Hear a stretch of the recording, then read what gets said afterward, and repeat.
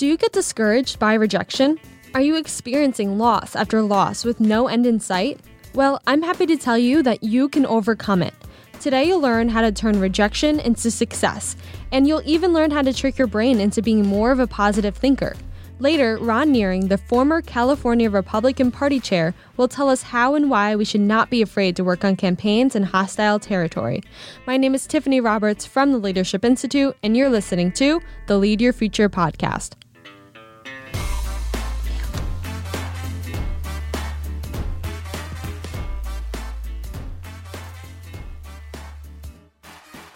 Are you a college student or recent graduate frustrated by the lack of internship opportunities due to coronavirus?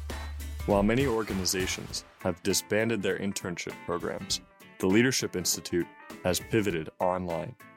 Yes, you can intern with the Leadership Institute from the comfort of your own home. Visit leadershipinstitute.org/internship to learn more. Hey guys, welcome to the Lead Your Future podcast. If you're enjoying these episodes and this podcast, please click the subscribe button and feel free to leave a 5-star rating wherever you get your podcasts. Also, follow us on Facebook and Instagram at Leadership Institute and on Twitter at LeadershipINST. Do you have a topic that you're just dying to hear me talk about? Feel free to shoot me an email at troberts@leadershipinstitute.org and I'd be happy to make that happen. Now, on to today's episode.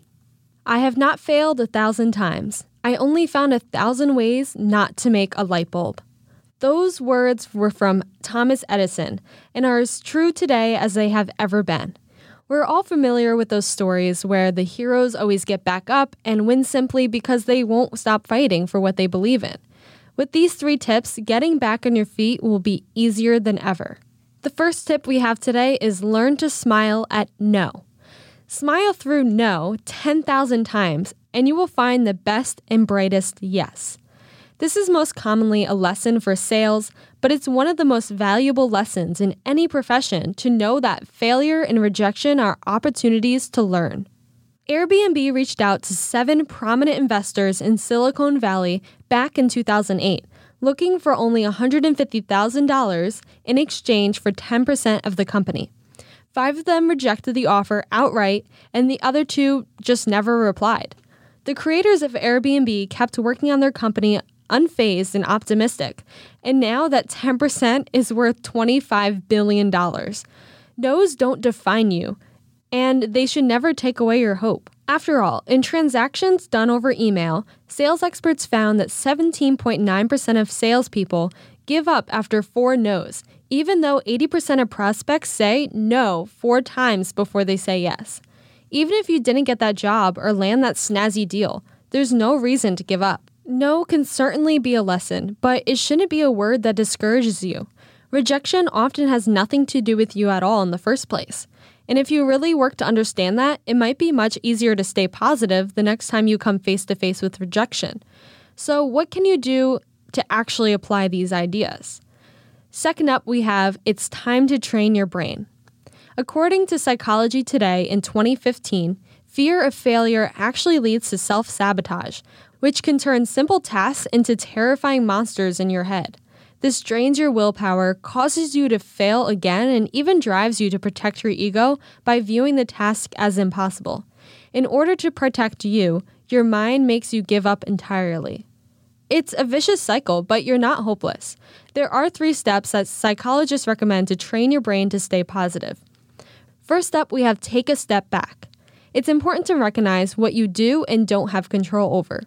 Even just writing down the aspects of a problem you have control over and a list of those you don't has been shown to dramatically reduce levels of stress hormone cortisol and help you think more clearly. Next, take a deep breath. Willpower is a muscle. We need to treat it like one. So try to recognize how much willpower you're using on a daily basis, when you're using it, and when you feel like you're pumped versus when you're drained.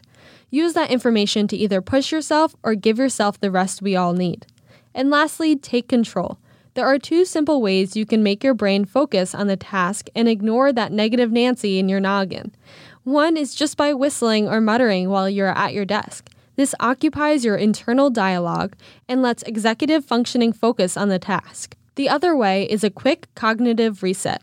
So keep your head in one place and quickly look back and forth, up and down, around the room, just with your eyes. This resets your executive functioning and prepares your brain to focus on a new task. The best of the best are those of us who get knocked down and refuse to give up. Now that you've looked at techniques to trick your brain into thinking positive, even when things look grim, you can make the best out of situations that don't go your way. And the last tip we have for today is failure is an opportunity to connect. One of Morton Blackwell's laws of public policy is, don't fully trust anyone until he has stuck with a good cause which he saw was losing. Failure shows who you are inside and what you truly care about most. Forbes expert in management and strategy, Sally Blount, shares with us 3 gifts that failure offers: humility, compassion, and openness. Humility is a recognition that we may need to rely on the strengths and experience of others.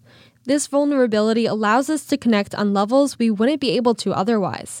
When others face the same challenges we have, we can now offer that same compassion of knowing their struggles and how difficult they may be. The most important gift that failure can share is openness. A ready willingness to learn can often be lost when we excel, but it's the only true key to growth of any kind. There's no reason to fear failure. If you go about it honestly, you'll come out of the blunder with closer friends, more wisdom, and greater strength than you've ever had before. Now stay right there. In just less than a minute, I'm going to sit down with Ron Nearing, and he's going to give us some of his own wisdom and advice for fighting back when you may lose one of the biggest campaigns of your life. My name is Tiffany Roberts from the Leadership Institute, and you're listening to the Lead Your Future podcast.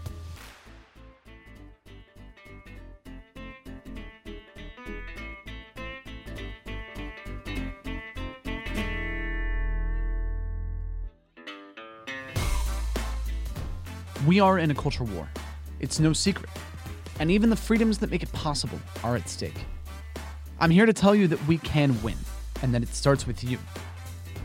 In LI's activism trainings, you will learn how to build coalitions, inspire activists, fundraise, and bring a light of hope to places where there is very little.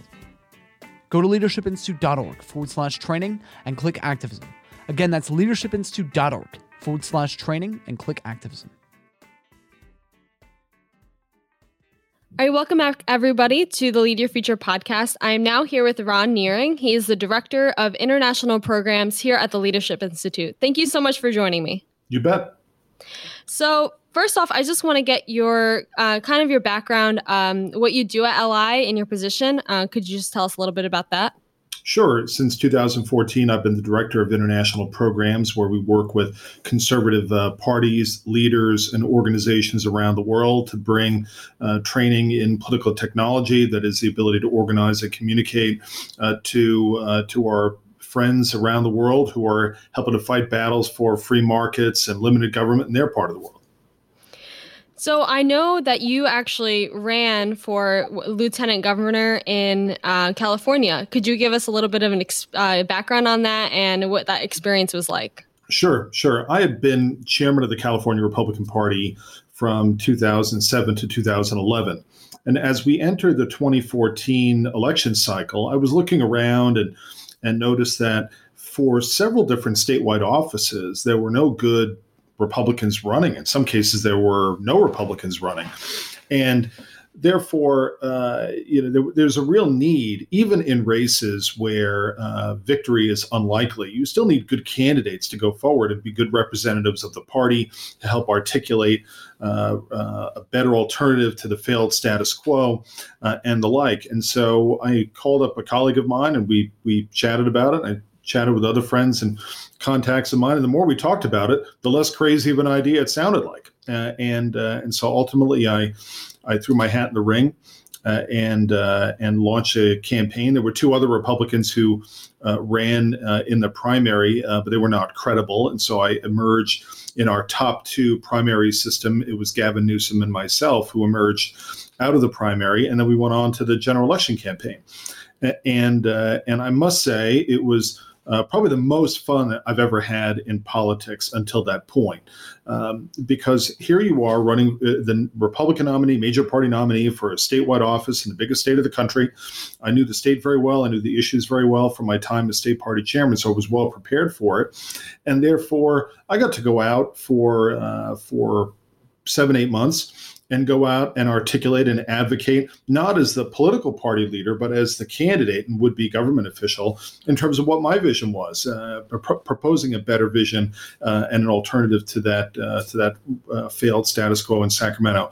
So it was a terrific experience. I'm very, very thankful that I ran, and very thankful to the support of those people who backed me up. Well, what was it like as a Republican chair, being a Republican chair in arguably the most Democratic state in the country? What was that like? Well, fortunately, it was a really great year for Republicans. And so 2014 was a time when Barack Obama had won re-election in 2012.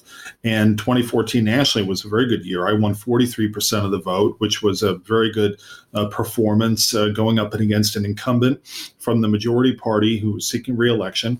And the lieutenant governor's office is an office that we had not won since 1978. So there wasn't a great expectation that we were going to win. But nonetheless, it was a great experience in any case, because we got to put forth better ideas to what we have coming out of Sacramento.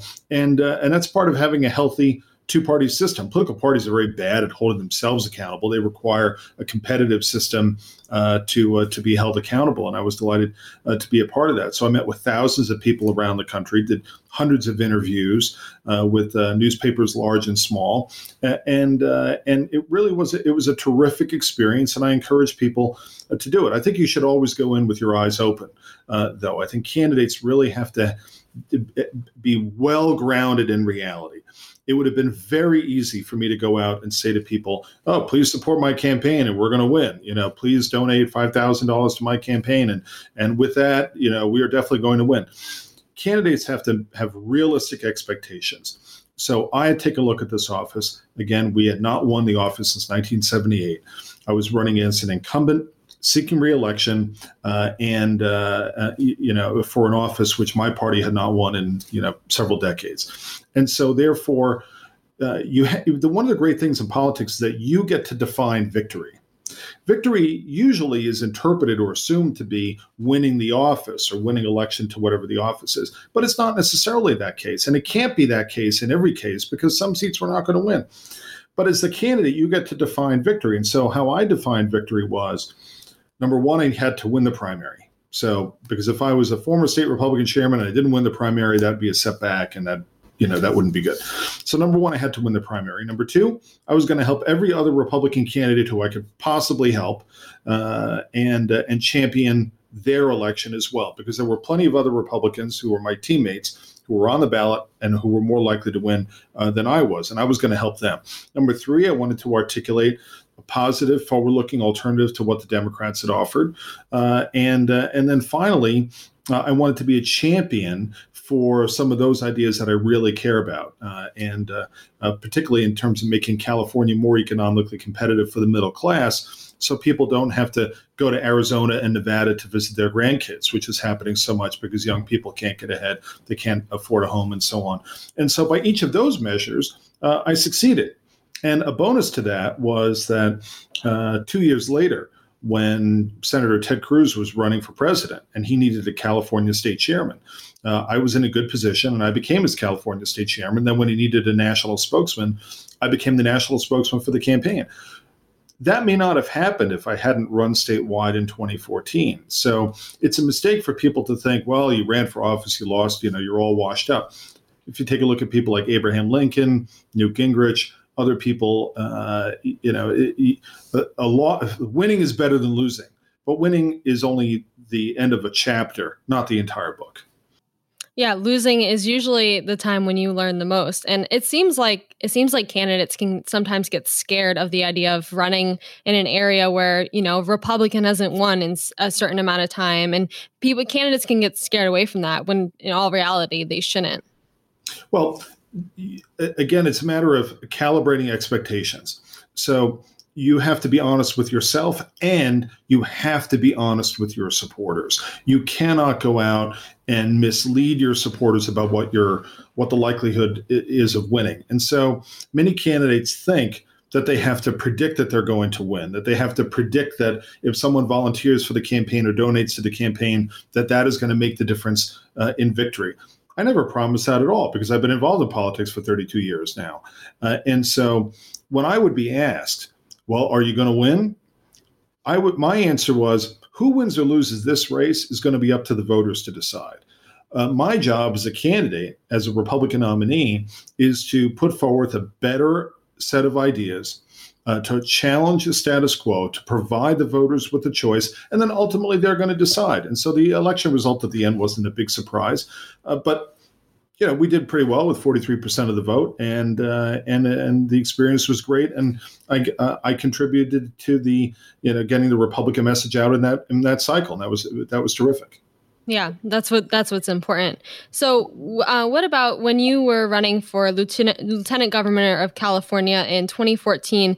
It seems like you fought an uphill battle. What were some of your biggest takeaways from that? Well, certainly any time that you're running against an incumbent, incumbents are usually favored to win re-election in the absence of any type of scandal or, and so on. And so one thing is the day your opponent attacks you is a great day.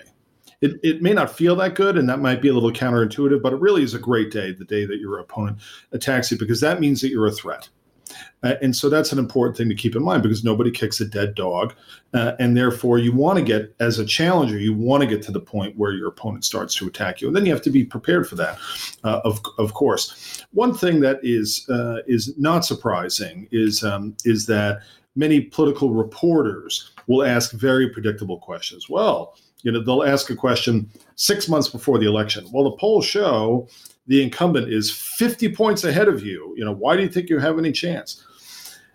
And political reporters should know better, in that polls that are taken 6 months before an election, no one has heard from the challenger whatsoever. Normal people aren't thinking about the election. They have no idea that a challenger even exists. And what always happens is that polls between challengers and incumbents always narrow as you get closer to the election.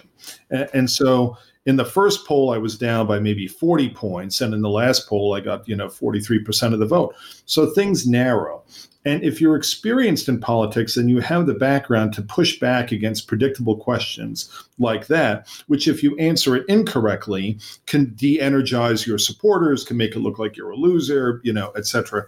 So it's important for candidates to really understand the political process, to really understand how an effective campaign is run, to really understand the flow of a campaign, and therefore what some of those predictable questions are, so that you can push back on them and respond to them effectively as you go forward.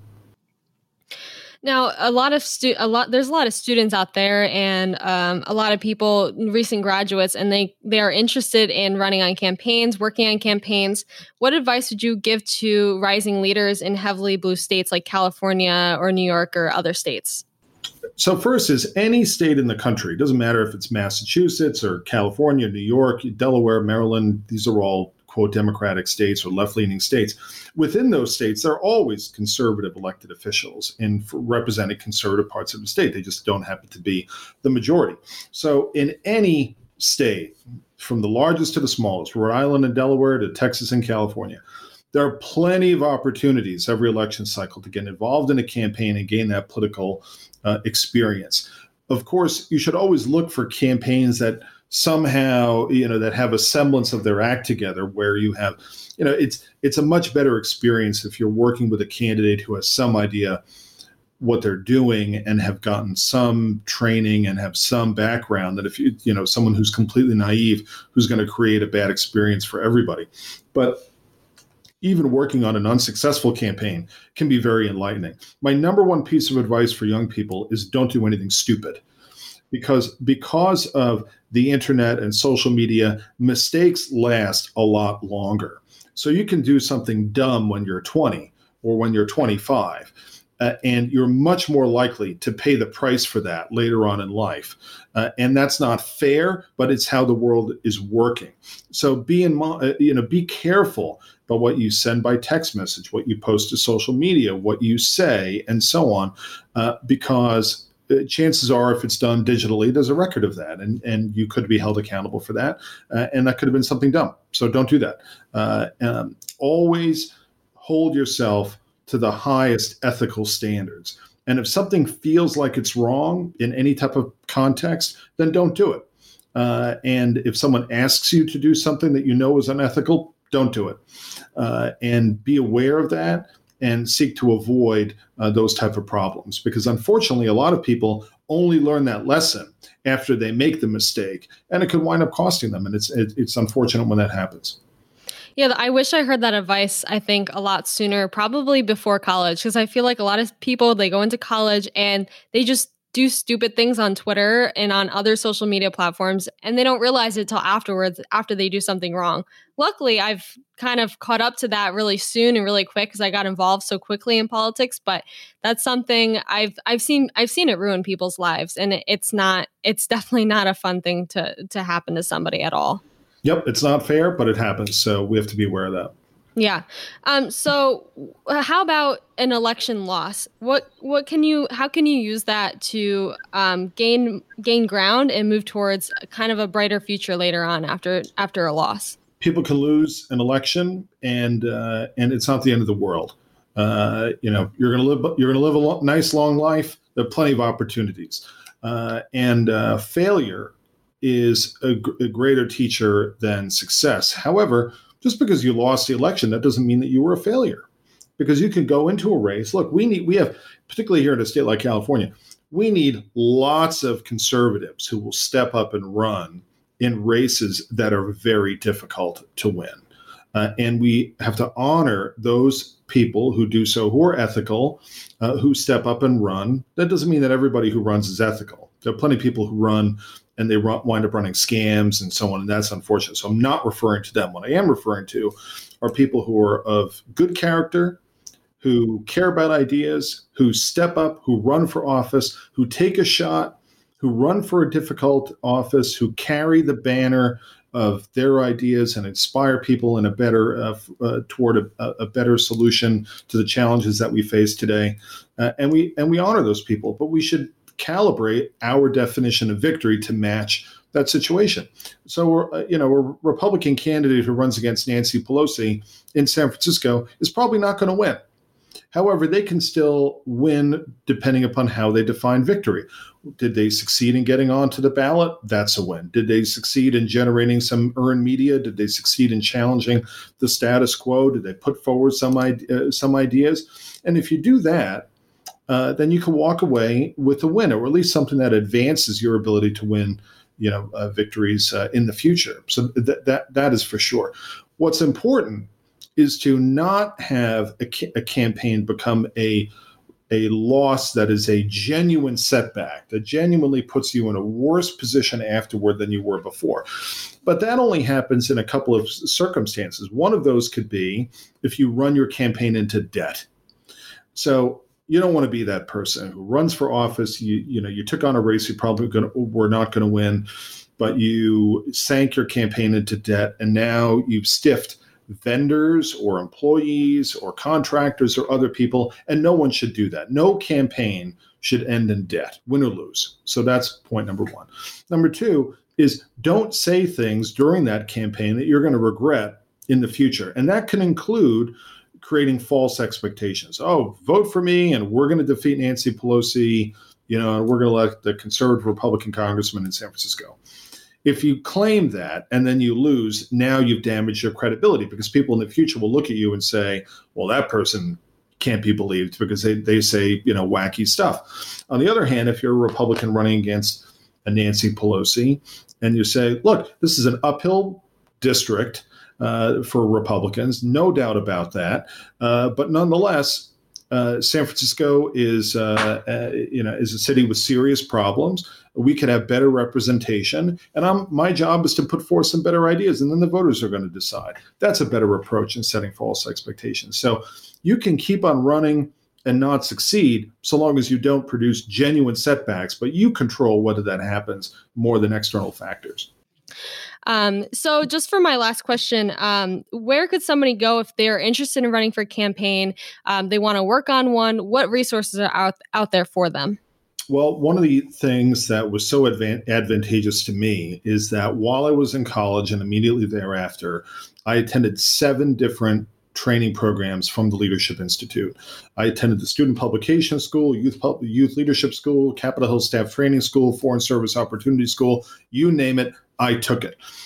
And those schools were incredibly helpful to me for a couple of reasons. Number one, they taught me a bunch of stuff that I never learned when I got my political science degree. I have a political science degree, but I didn't learn about how to win a political campaign because that's not part of that curriculum per se. So I learned a whole lot, but then I also met a whole bunch of people, some of whom I still know today. And that was very helpful to my career as well. So if you're young, you're just getting involved in politics, and maybe you've been on a campaign or two already, get as much training and knowledge as you can by attending programs from Leadership Institute. But then also when you attend those schools, take the opportunity to get to know the faculty and the other people who attend there. And that network of yours will be helpful to you potentially throughout your career. That's great advice, because even hosting my trainings, I've met so many people that I know later on, I'm still going to be in contact with them on LinkedIn, even just over text, over email. So those connections are always extremely useful for your career later on. But that's all the time I have for today. So thank you, Ron. Thank you so much for joining me. You're very well spoken and provided a lot of words of wisdom that I'm sure our listeners will appreciate. So thank you so much. You bet. My pleasure. Thank you.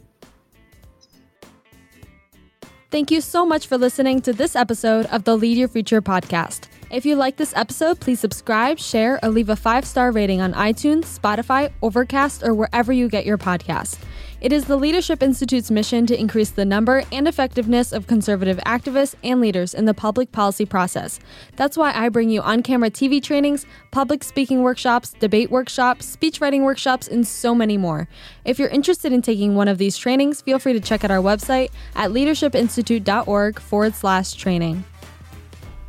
The Lead Your Future podcast is produced and edited by Tiffany Roberts with support from Jared Cummings.